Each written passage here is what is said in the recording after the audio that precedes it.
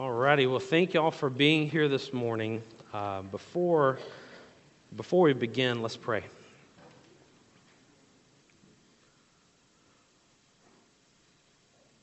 Father, we are thankful to be in your house this morning. We are thankful to be with one another. You have given one another so that we may encourage each other to love you, to encourage each other to worship you. And Father, by lifting up our voices and by being here in person, Lord, we are doing so. Father, I pray that you would bless our time this morning as we look at the theology of worship, what worship is and means, and how you intended it to be, and how it should be in our lives. Father, we love you. We thank you for this time. May you be glorified. In Christ's name, amen. All right. So if you have a packet, it looks like this. Don't be afraid that it's this thick. Okay. After I put everything together, I was like, whoa, that is a lot. But we are going to move through it pretty quickly because we have limited time this morning and hopefully do another one of these next week. So there's just a lot to cover, and a lot of this thickness is due to the size of the font, but also I've included scriptures and quotes and things like that to where during the week you can go back and review and not wonder, I wonder what he said, or I wonder what that quote was. It's all right here. So definitely take notes and fill in blanks. I've provided multiples for you. So this morning we're going to begin looking at the theology of worship. And you probably were expecting me to start talking about singing. We'll do that next week. But we have to develop a foundation for why we do what we do. And our main point is that we need a basic understanding of what worship is and how it affects our whole being, not just singing. So we'll be looking at three aspects of worship. We are created to worship, we are commanded to worship, and we are compelled to worship. And as we're walking through this study for the next couple of weeks, I've got some resources. I wish I had enough for every single one of you, but you can pick these up. One of them is Sing by Keith and Kristen Getty, how worship transforms your life, how it transforms your family and your church. Another one is True Worshipers by Bob Kauflin. Fantastic book. Of course, we have Tozer on worship. And then lastly, How to Worship Jesus Christ by Carroll. So I'll be referencing those today and then some more next week as well. But let's start off with a question. When I say the word worship, what comes to mind? Hymns, okay. Singing. Prayer. Preaching, prayer. Life. Wonderful. Anything else? Praise. Ascribing worth.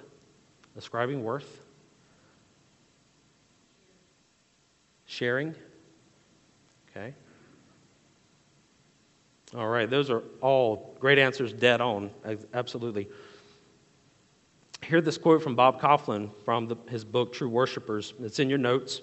It says, heated arguments about worship music styles have divided and destroyed congregations. Performance is often valued over participation, technology over truth. Many songs have been written by musicians who don't know their Bibles very well, resulting in songs that lack gospel and theological clarity. Worst of all, worship has been reduced to almost universally to what happens when we sing. And I'm glad y'all gave the definitions that you gave because it wasn't just singing, right? So we're off to a good start. But did you catch that last sentence? Worship has been reduced almost universally to what happens when we sing. Singing and the what and the how is vitally important for us to discuss. But we'll do that next week. But worship involves more than just singing. It's more than the allotted time given at the beginning of the service, before the sermon, and a little bit after the sermon, right? Worship involves the totality of our being, our heart, our thoughts, our actions, our words, and the list continues. I think Phil said life, right? So let's consider our first point this morning, that we were created to worship. A.W. Tozer said, God made us to worship. That's why we were created. Everything has its reason for being here. We have this reason, that we might worship the Father Almighty, maker of heaven and earth. So God didn't create us to be inanimate objects or incapable of emotions or expression. And each one of us has been created with affection, right? To worship something, someone. And at our core level, we were created to place our affections somewhere. And where we direct our affections shows what we worship, right? We can see that in our own life. Every single day, what we place importance on. But before we go too far, let's start in the beginning, in Genesis, right? We were created to worship. We all know that God created everything, including man and woman, in his own image. We see that in Genesis 1:26 and 27. So God created man in his own image. In the image of God, he created him. Male and female, he created him. And Psalm 139, for you formed my inward parts. You knitted me together in my mother's womb. I praise you, for I am fearfully and wonderfully made. Wonderful are your works. My soul knows it very well. So having read these passages, let's take a second to look at how God created and intended worship to be. So imagine with me the garden. Everything was right and perfect. Everything was the way that God intended. Adam and Eve walked with God. They communed with God. Bob Kauflin says Eden was an idyllic environment. No sin, no imperfections, no decay or defilement. It was paradise. But it wasn't the environment that made Eden so special. It was what? It's what? It's a presence. It was God's presence. And the first couple lived in a world ablaze with God's presence and glory. Adam and Eve instinctively knew that they had been made. They breathed, ate, slept, played, and labored to exalt the goodness and the greatness of God. Worship in the garden was rightly centered on God alone. That is until sin came and sin remained. So for us today, although we are born in a sinful state, worship should still be centered on God alone. That has not changed, except for the fact that we are sinners and we want what we want and we want to do what we want. Right? We are daily battling the inner man. So worship should still be centered on God alone because we were created to commune and walk with God. Psalm 100 says, know that the Lord, He is God. It is He who made us, and we are His. We are His people and the sheep of His pasture. Now this passage shows us the intimate relationship that man has with God. It is the way that He intended. He made us. We are His people. We are His sheep. What a sweet communing relationship between the Creator and His creation. In no other part of creation does God commune like this. Imagine the Creator of everything, even the things that we do not see and things we don't understand. He desires an intimate relationship with you and with me. That's the way it should be. And isn't our Creator worthy of worship? and adoration. He is not a God that is far off, that created everything and then went away to let everything run on its own. He is active. He is with us. He is near to each of us.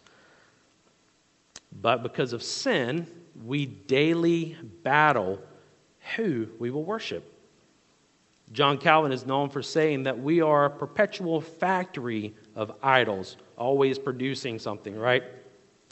So we may not be out and about making idols out of wood and metal and stone and stuff like that, but we find ourselves considering other things in our hearts and our minds more important than the Lord. We devote more of our attention to someone or something other than the Lord, and we find ourselves focusing on that which is a temporary pleasure around us, rather than communing with and worshiping the eternal, everlasting God. Think about your day. What do you do right when your feet hit the floor? Where does your mind go right when you wake up in the morning? Is it the Lord? I'm talking to myself, right? Right? Hardly ever sleep because of kids. Just kidding. But what we focus on when we wake up in the morning and throughout our day, right, it shows what we're focusing on. And even Isaiah 53, I put in your notes that we're like sheep. We've gone astray, we've turned our own way. But we know that's not the end of the story, that we are helpless sheep that don't know the way, right? How has God made a way? Whispers. Say it out. Let me hear you. Jesus. Absolutely. Because of Christ's work on the cross, we are saved. He has saved us. Tozer, in your note, says, we are saved to worship God. All that Christ has done in the past and all that He is doing now leads to this one end, that we worship Him. That we worship Him. And we see this echoed in the following passage, Ephesians 2. It says, but God, being rich in mercy because of the great love with which He loved us, even when we were dead in our trespasses, made us alive together with Christ. By grace you have been saved. Ephesians 2:13, but now in Jesus Christ, you who were once far off have been brought near by the blood of Christ. And Colossians 1, for in Him all the fullness of God was pleased to dwell, and through Him to reconcile to Himself all things. So we hear key words and key phrases in each of those passages. In your notes, circle them, highlight them, if you carry highlighters, whatever you need to do. Words like reconcile. Phrases like, you who were once far off have been brought near. And also, He made us alive together with Christ. You see that joining imagery there, right? God making it the way it should be, right? And because of reconciliation, we are able to do what we have been created to do. Worship God. And now we understand what the chief end of man is, which is what? Absolutely. To glorify God and to enjoy Him forever. So before we move on, let's take a second to think about this. We get to communicate. We get to commune with our Creator and Redeemer when we worship Him. Just let that soak in. I remember when I was younger, I had a youth pastor that would, whenever we would pray, he would remind us, guys, listen, you get to talk to the Creator. You have a relationship with your Creator. You get to talk to Him. You get to commune with Him. Our prayers just don't go somewhere, right? He listens, right?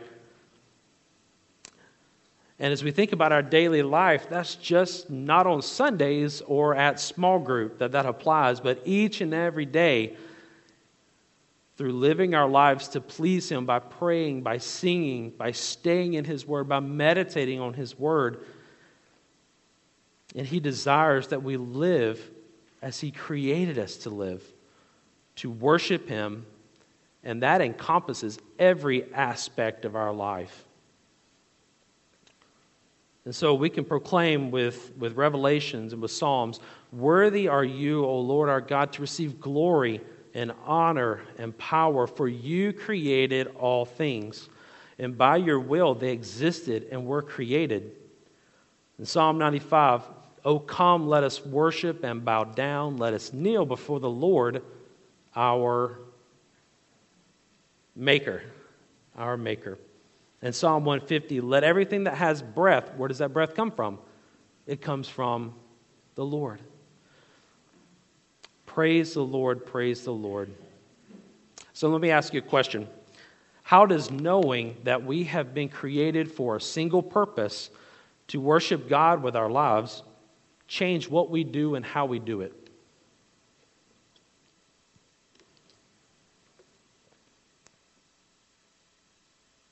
No change? Nope, no change at all. Spend our time? Okay. Yep, priorities, goals, and time.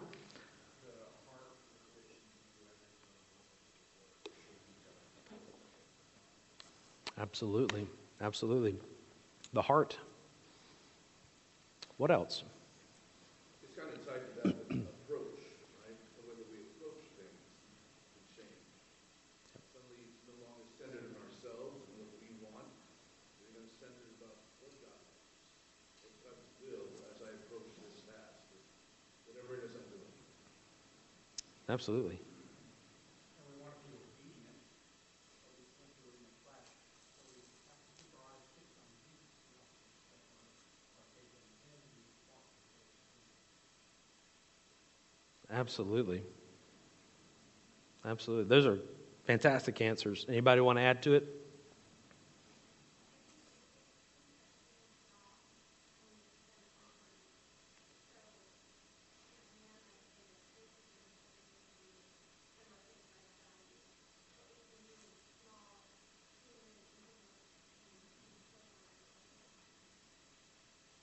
Absolutely. Everything is done for God's glory now. Our marriages and other relationships honor the Lord. How we relate to one another, right? Our conversations are pleasing to Him. Our work, whether at home or in the workplace, glorifies the Lord. So let's move on from we are created to worship to look at we are commanded to worship.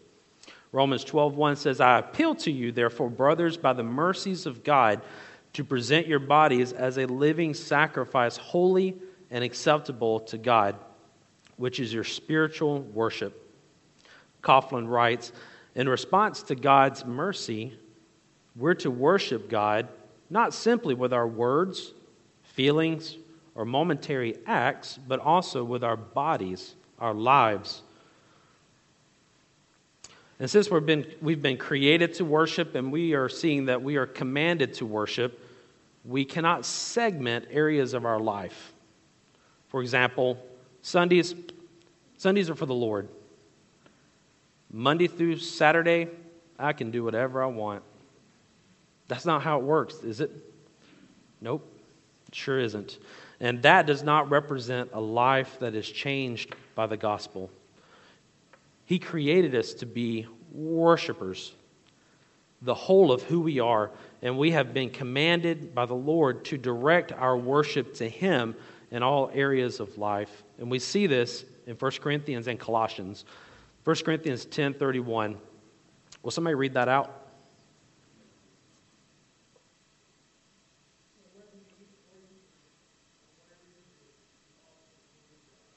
Do all to the glory of God. Someone pick up Colossians 3.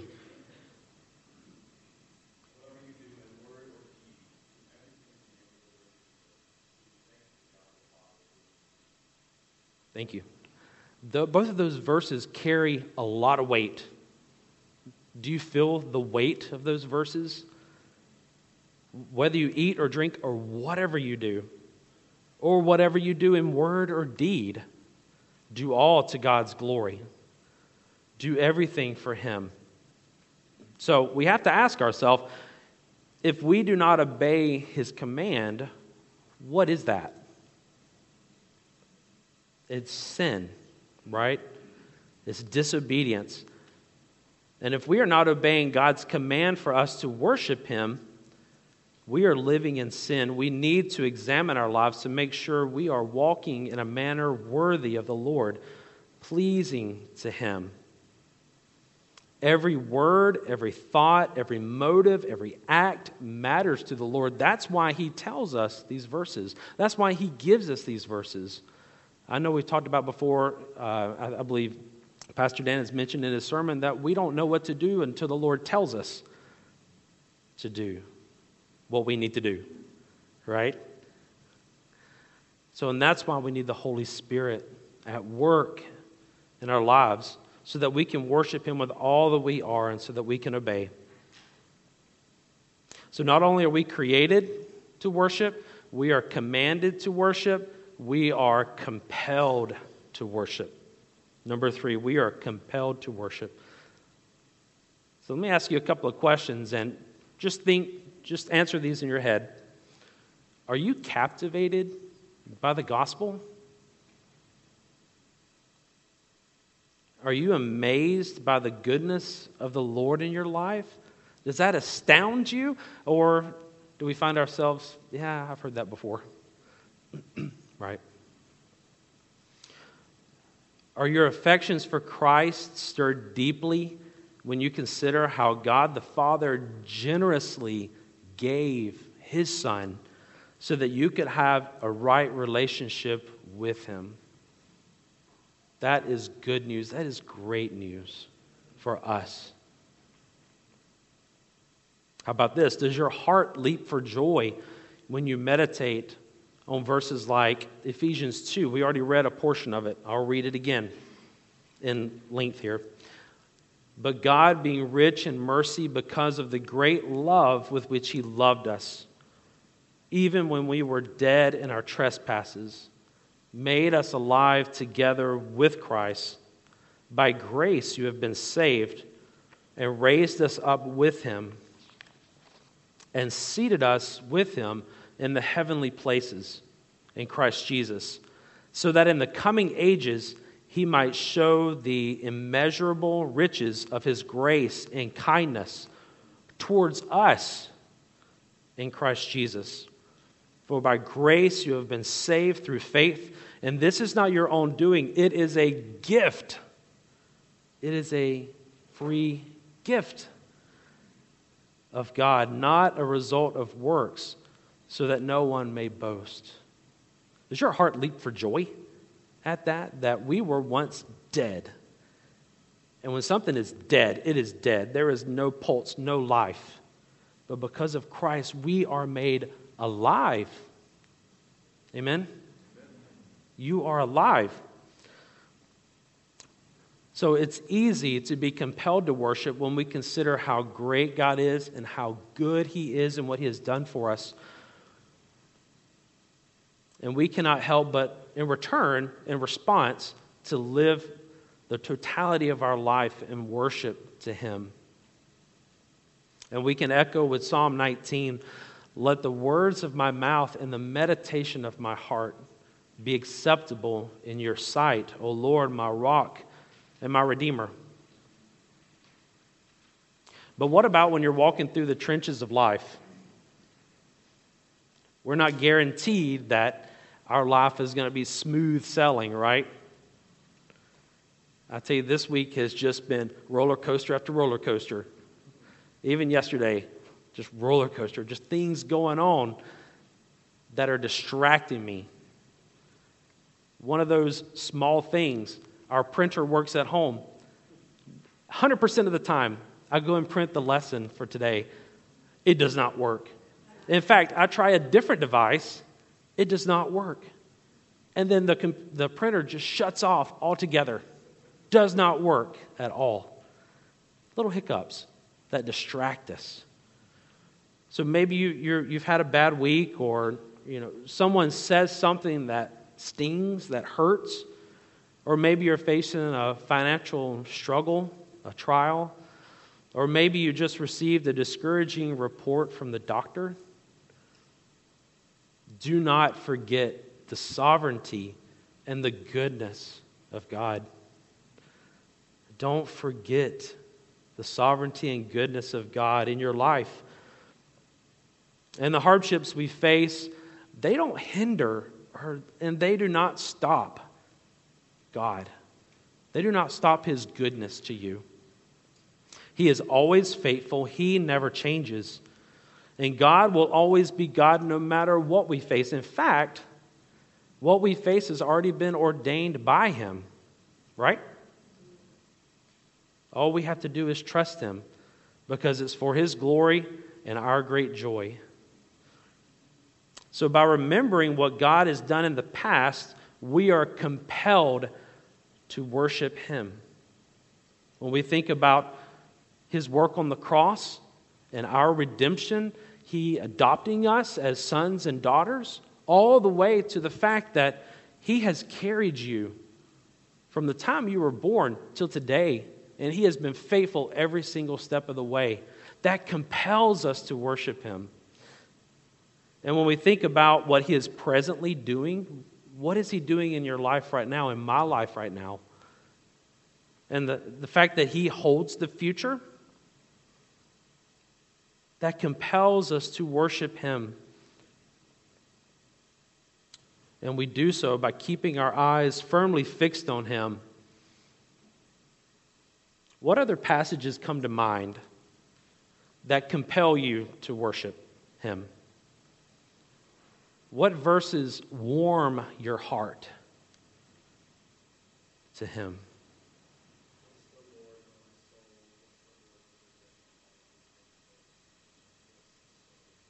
Yeah. Bless the Lord, O my soul, and do not forget any of His benefits, right? What else? Oh, it's a battle. Sorry.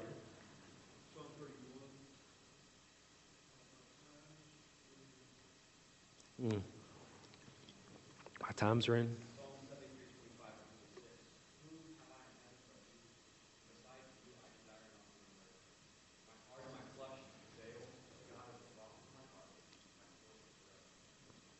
Absolutely. What else? We could probably go all day, right? What else? What are some other verses that compel you to worship Christ? John 14, let not your heart be troubled. Neither let it be afraid. Believe in God, believe also in me. My Father's house are many rooms, many mansions. If it weren't so, I would have told you. But I go to prepare a place for you. But where I am, you may be. Good.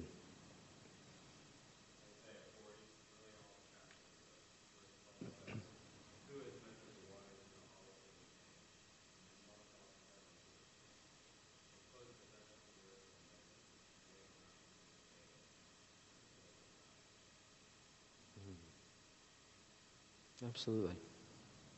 What else?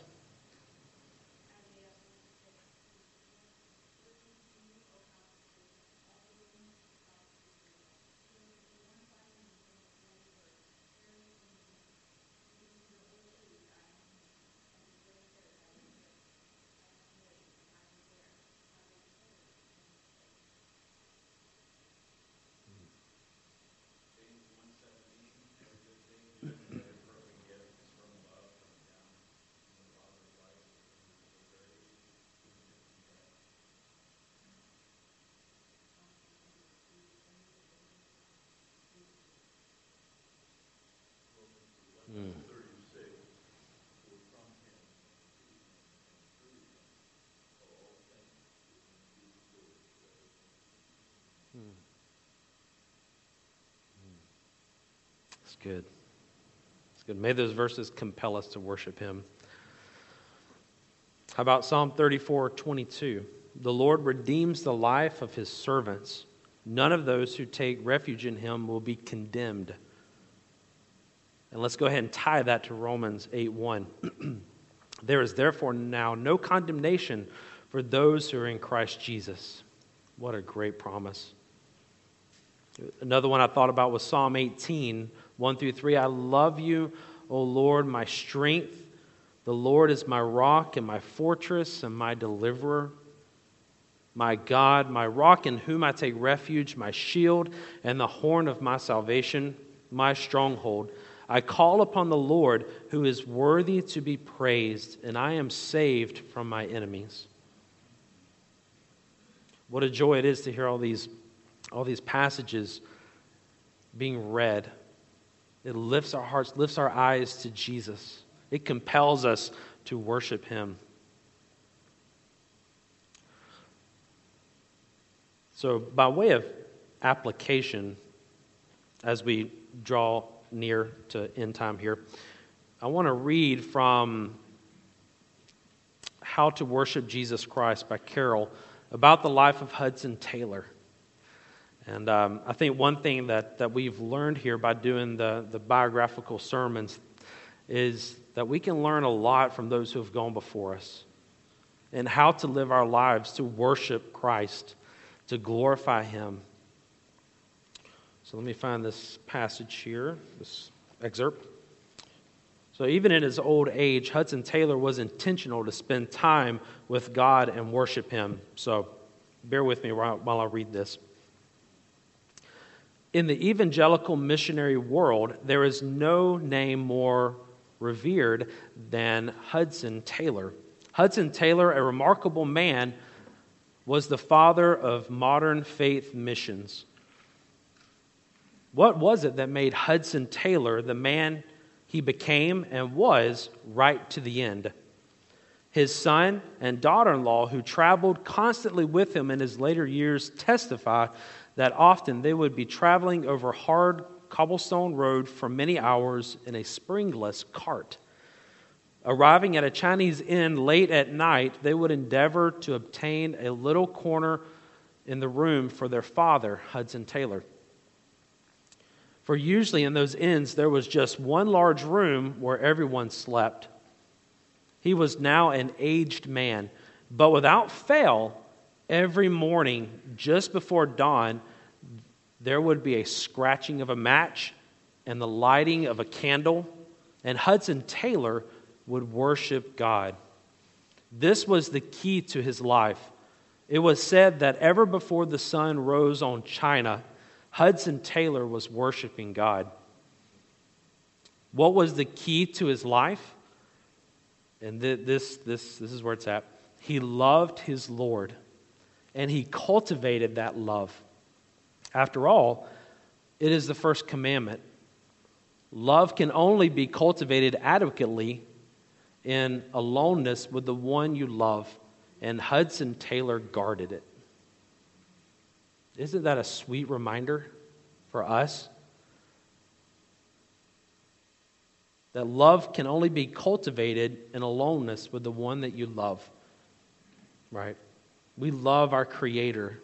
We love our Father, our Good Shepherd, because He created us and He has commanded us to worship Him, and that is a beautiful thing. And we are compelled to worship Him. So what a challenge to us as we discipline ourselves to seek, to live our lives, to worship the one who created us and commanded us and compelled us. So I hope this has been encouraging to you. As I've been preparing this, it's been convicting, because just like you, we have areas in our life that we try to do things on our own. We are those stubborn sheep, but we have a good and loving shepherd that we worship and adore with all that we are. Let's pray, and then I think we have a few minutes to sing. Let's pray. Father, we love you. You are our strength. You are our shield. You are our good and faithful Father. And Lord, thank you that what we've seen this morning is that you have created us to worship. And not only that, Father, you have commanded us to worship. because you are worthy of worship, and we are compelled to worship as a response to who you are and what you have done. Father, thank you for these verses and passages that everyone spoke forth, Lord. I pray that our hearts would be lifted as we worship you, that we would walk away from here changed, not the same as when we got here, that we would desire for every area of our life to glorify Christ and Him alone. We love you, we praise you, we thank you for this time. In Christ's name, amen.